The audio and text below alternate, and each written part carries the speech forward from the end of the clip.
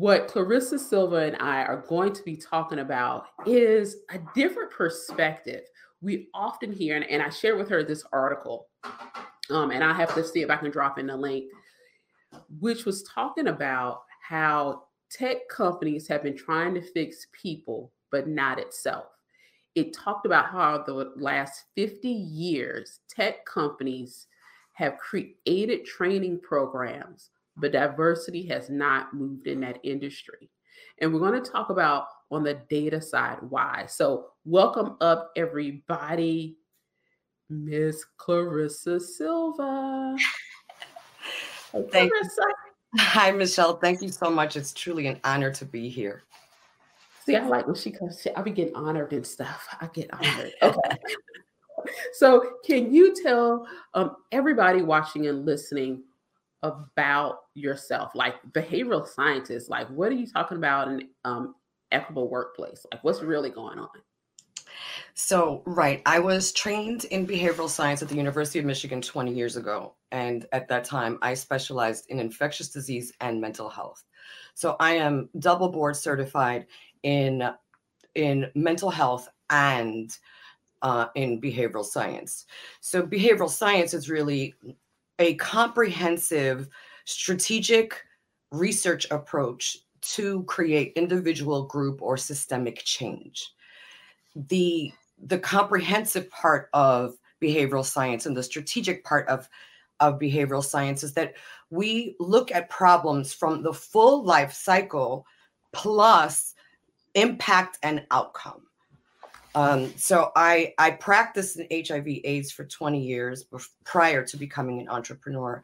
And I started my entrepreneurial venture with my research consulting firm because I saw the absence of really that comprehensive full life cycle outcome and impact studies being conducted in products that we're using every day. So I engage with companies at every stage of the full life cycle of research, but really the behavioral science approach that makes our strategy so different is that we focus on outcome and impact first, and then work backwards to make sure that you create sustainable change, or you have included within your design things that would help ameliorate the consumer or ameliorate the experience.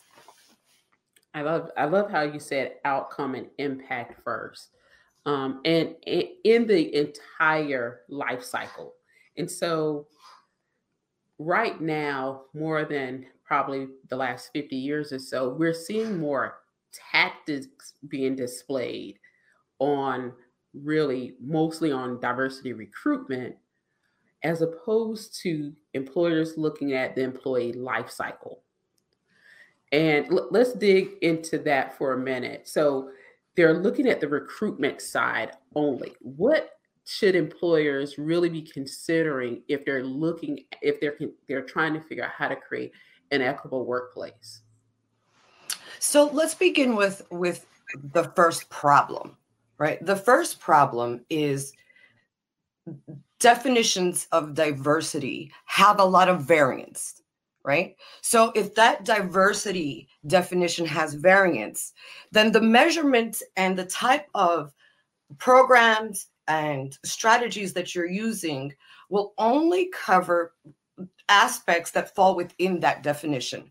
So when behavioral science walks into a company and starts looking at some of those definitions, and we see flaws because they're not as comprehensive, because if it's not a comprehensive definition of diversity, then you're truncating the outcome, right? And you're truncating what you're looking at, and you're developing indicators around almost very superficial level indicator and metrics, right? So the development of what you're trying to create can seem like you've solved for diversity if you just hire, right? So I now am now a much more optimal organization because I have, let's brag. I hired 2 Black engineers. I hired a Latina scientist. So those 3 people do not represent a comprehensive approach to diversity. It is just hiring is the outcome for many, and how they define, how they resolve the problem of diversity in companies. So our work extends a little bit further than that, because now you have to consider, what does wellness look like? What kinds of benefits should be offered? What kinds of way could we wrap around being supportive within even that individual's full life cycle, right? Like, we have done projects that looked at caregiving and what kinds of optimal benefits match for different lifestyles. So that's the first problem point, right? So your measurement is going to be off when that level of variance exists, when you're considering even your definition of diversity, because technically companies will just stop at the one outcome of, hey, I have hired this, I have done this. So now you're just going to be treated just like every other employee, perform, right? And ignore the aspects of what diversity really means. So that's the quick and dirty of how I would encase the biggest problem when companies are trying to approach the diversity problem in general. Thank you so much, Clarissa. It's okay. So what I want to talk about next is, we're seeing a lot of organizations with these entry-level training programs to diversify the talent pipeline. Can we talk about what they're measuring and what is really for the employee life cycle they should be measuring? So even that has variance, right? So there are so ideally the training programs are designed to try to remove the level of disparity that exists, right? But for a long time now, right, we have had an influx of these programs that are designed to be training or mentorship style to help promote or recruit or retain talent that you wouldn't normally have access to. So the problem really is within that, again, variance, right? It's not just that you have retained, created a program that recruited, and you're training so that you could help reduce that disparity. But you also have to consider, all right, it's not enough to just enroll people in programs, right? You have to focus on the outcomes of how, let's consider when you go through, you have graduated from the training program and now you're placed within the organization. Okay, now how many of those trained employees are going to be promoted? How frequently? What would be the optimal conditions to get them promoted, and what time frame would it require for those promotions to happen? And the second side of it is, okay, you're still aiming for equity and parity. So now most companies just stop at the point of, okay, I've trained, enrolled, graduated, right? That's a full intervention in and of itself, right? But see, things fall short when it ends at that graduation point, right? Because employee satisfaction is going to be the main driver of wanting to stay within the company, right? Because it's you have, when you're going through these internal training programs, and now I'm talking about internal programs that promote growth for the employee. We'll also talk about programs that are designed, that are specifically targeted for Black and Latinos, right? But we'll go into, let's finish off the employee section, right? So what what you're most interested in as a company is that retention, right? That retention has to be this, it has to be consistent across, right? And have additional considerations when you have Black or Latino employees or Indigenous employees, non-white, let's just say non-white employees. We should, right?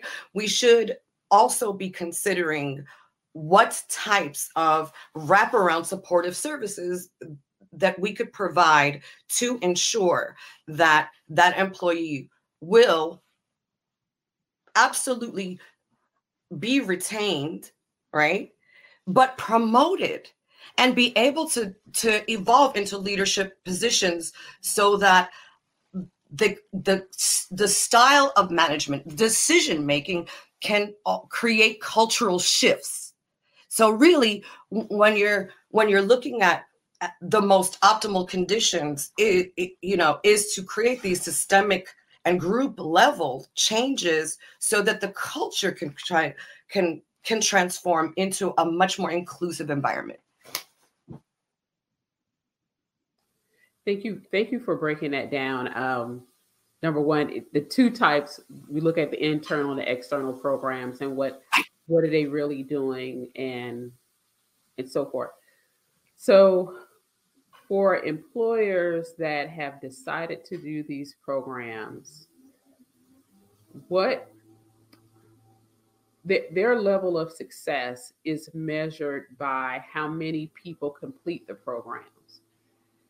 When we look at it, we being people who are Black, people who are Latinx, people who are Indigenous, other people of color, we're looking at a different metric oftentimes. So what should organizations literally be trying to figure out as to what is their onset or goals? Because we look at pictures in magazines and count the brown and Black faces. Mm-hmm. And so our experiences are different. So what should employers really be considering? So the first thing is, like, we have to start from the baseline of there is zero understanding of what Black and Latino populations need, or non-white populations, marginalized populations. However, we want to look at groups of people that have different needs, right? And that also have a different style of approach, different style of strategy, right? So when we just consider, even when you look at one aspect like bilingual and look at that impact across cognition, right?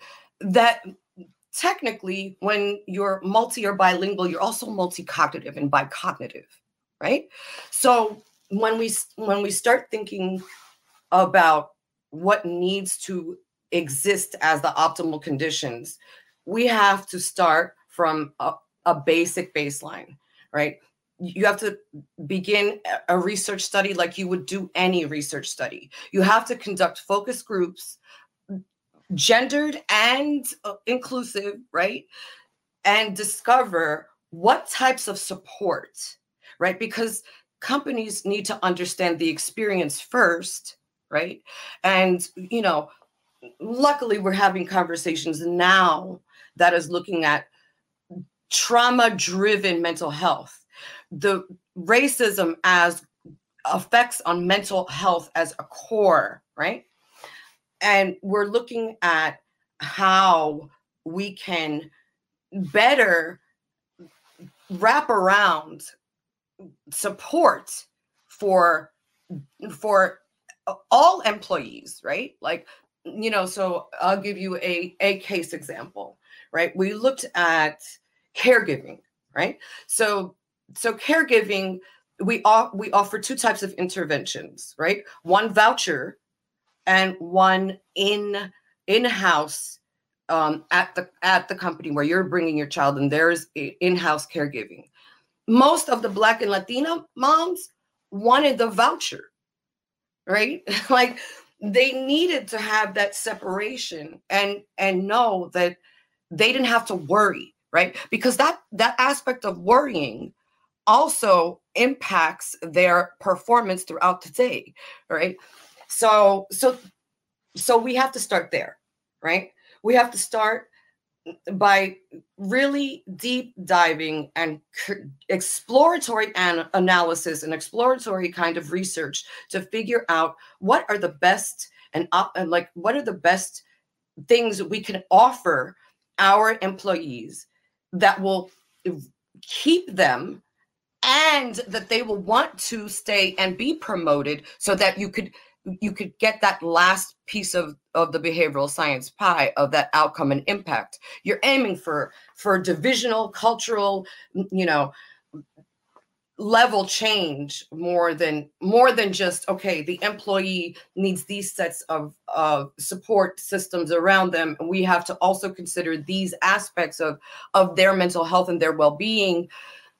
So, and on the other side too, is that the white employees also have to be trained and also have to understand what comes from those focus groups and understand how to minimize some of that trauma-driven mental health that consistently happens in the workplace. You ended it on the highest note: trauma-driven interactions in the workplace.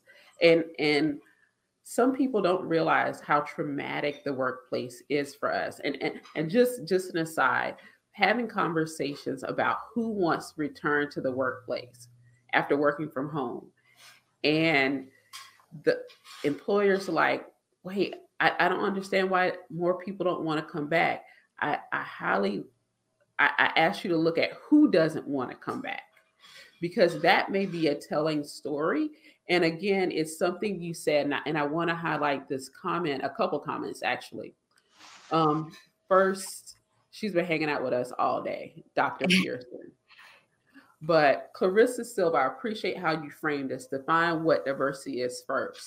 And so as you go through your organization and you're looking at people who don't want to come back, and you're like, they must come back, look and see who doesn't want to come back, right?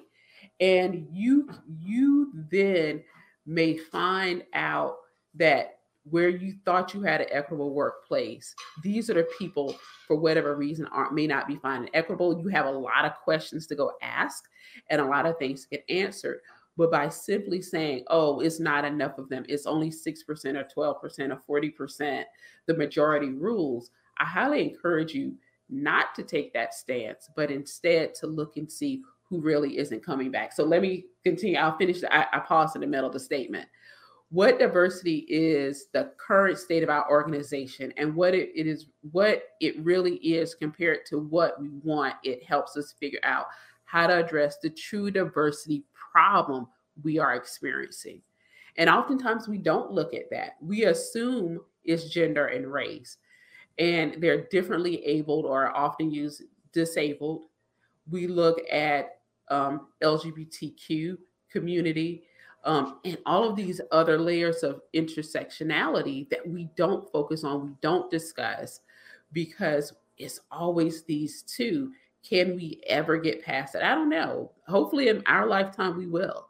Hopefully, we will have a lot of movement and traction on this. So, I did want to share that. Clarissa, any thoughts? Thank you, Dr. Pearson.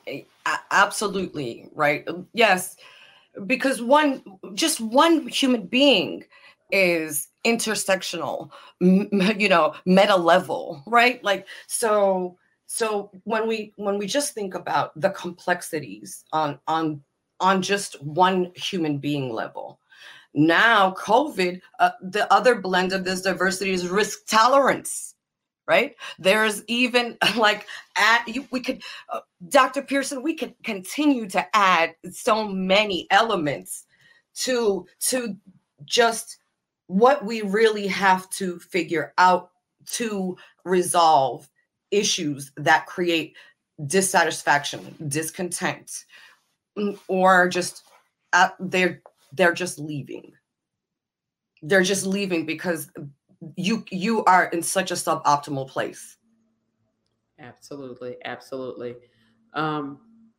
just one more comment. I'm feeling very motivated by all the messages that are being shared here today. Thank you. You're very welcome. Glad you could join us. If there are things that you're like, I missed that, I was taking notes, I was reading Dr. Pearson's messages, comments, you could always go over to the website and be sure to register there. Now, we're in the last few minutes. These go by way quicker than we thought. I can tell you that much. Um, what I do want you to talk about a bit is for organizations that have these programs and they're really trying to figure out why they still have a diversity problem. What do they really need to be doing right now? Like, we've been running this program for 5 years or 7 years, and we don't know what's going on exactly. What would you say to them? So let's go back to measurement, right?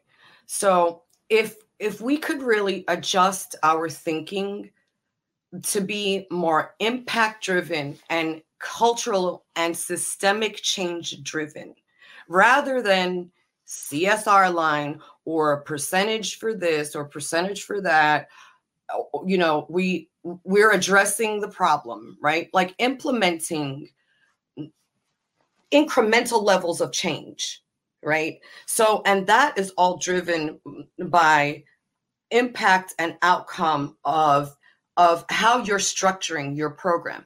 It's not enough to hire, right? You have to have promotion because you have to have executive level change, right? And remember, the biggest benefit is that multi-cognitive, like, you know, from a business perspective, and bottom line is, okay, the cost of retaining that type of talent and the strategy, right? Like the strategy that we develop is far more comprehensive, far more inclusive, right? Because we have dealt with absence so much that we know what it would be if we had full, right? So companies have to begin approaching things, you know, from a behavioral science driven outcome and impact measurement, right? It's not enough to hire. It's not enough to, you know, add elements that you think are ameliorating circumstances within that individual's life. It has to translate into incremental changes across structure to even even be able to impact cultural change, right? So outcome and impact has to shift in companies. Absolutely agree. I love this. I want to share one other comment, something we talked about a few minutes. I love this. I did a big return of office survey for a company in June. When we spliced by race and ethnicity for caregiver status, there are huge differences. The caregiving responsibilities of Latinx, Black, and Asian men and women are 1.7 to 2 times those of white men. Yep. And so we like, come back. Then it's still a pandemic going on. What do you mean come back? I don't. If we were fortunate enough, remember, also for the Black and Latinx communities, many of us were not fortunate to have remote jobs. Remember, all of a sudden we became essential workers, but not so much essential anymore. So I do want to thank you for sharing that. Because yeah, thank you, Diana. Yeah. We also observed a similar pattern because the responsibility was a loaded one, right? Because there's intergenerational relatives and sandwich, right? Like you have your parents and your children. So the just to contextualize a little bit, because we did a similar exploratory study, right? And we found that risk tolerance varied tremendously, you know, depending on the age of the child and if there was an aging parent in the home, right? So it's like double, triple risk, right? So yes, risk tolerance is also something that is guiding a lot of the COVID transition work now, and hopefully, you know, we'll see even even those types of models and those types of offerings to be more responsive to what employee needs really are. Absolutely. Absolutely. So, Clarissa, this has been absolutely fantastic. Thank you so much for joining today. How can people connect with you? So, absolutely LinkedIn. And if you want to read more about some of the research that I've been conducting, since COVID and some of the decision-making work I have, it's ClarissaSilva.com. But definitely LinkedIn. Please don't hesitate to reach out if I can help in any way. I love it. So I'm gonna do this real quick for those of you who didn't catch it, but you can also catch her at ClarissaSilva.com if my internet wants to work with me. So let's show this. Yes. Oh, wow. So you can also go to ClarissaSilva.com to learn more. But this is why you have a behavioral scientist come join. It is behavior based on what is going on in the workplace. So Clarissa, thank you so much for joining us. People, be sure to connect with her on LinkedIn, go to her website, check it out. She has something for you so you can create an equitable workplace. Thanks, Clarissa. Thank you, Michelle.